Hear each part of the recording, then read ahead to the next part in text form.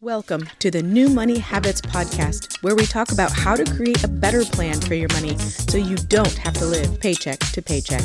Here are your hosts, Sarah Jones and Nino Villa. Welcome back, budgeteers. Coach Nino Villa here, and today I'm flying solo. As I've said in the past, I think words matter. And so today I wanted to get on and I wanted to reclaim a word. I wanted to reclaim the word abundance from a biblical worldview. Now, before I can reclaim it, let's see how the world defines abundance currently. So one of the definitions for the word abundance is plentifulness of the good things of life, prosperity. So again, abundance defined as plentifulness of the good things of life, prosperity. So what I want to focus on is, what does God have to say about abundance? And what does the Bible have to say? Well, it's in the Gospel of John, the 10th chapter and the 10th verse, that Jesus says, I have come that they may have life and that they may have it more abundantly. So first, let's break that apart and ask ourselves, to whom is Jesus referring when he says they?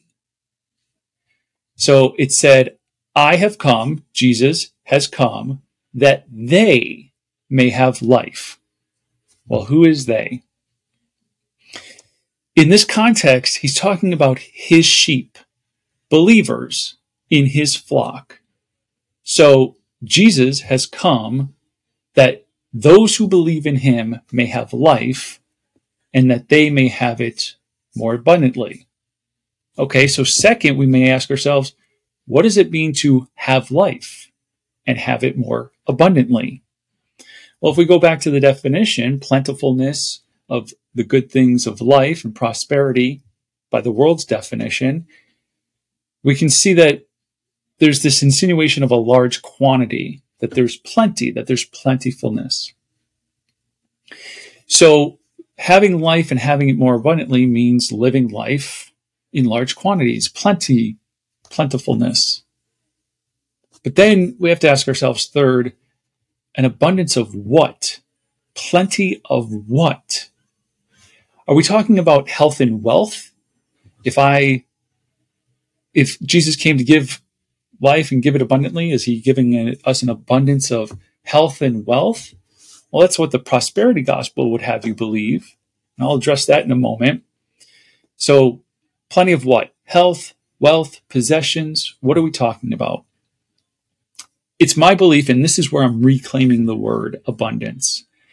It's my belief that if we look deeper at Scripture and we look at Galatians, the book of Galatians, chapter 5, we see the fruit of the Spirit. And so what is the output of when we take Jesus in?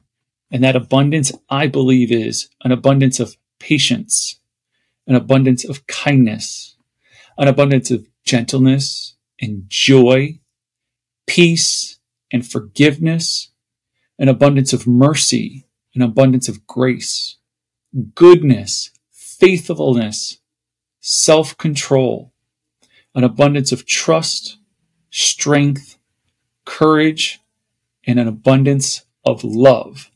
Another word we need to reclaim, but that's another topic for another day. So if this is what Jesus meant by giving life and giving it abundantly, then I want each and every one of you to be very careful of what's known as the prosperity gospel, this false teaching that promises health and wealth when you follow Jesus. I firmly believe you can trust Jesus' promises, and that includes his promise of an abundant life.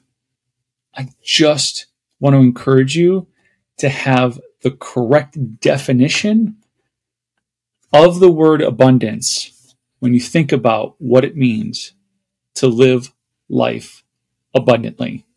I pray that you are abiding in Jesus and that you are living this abundant life and be a blessing to those around you. God bless. Thank you for listening to the New Money Habits podcast, brought to you by New Money Habits and Keeping Up with the Joneses Financial Coaching.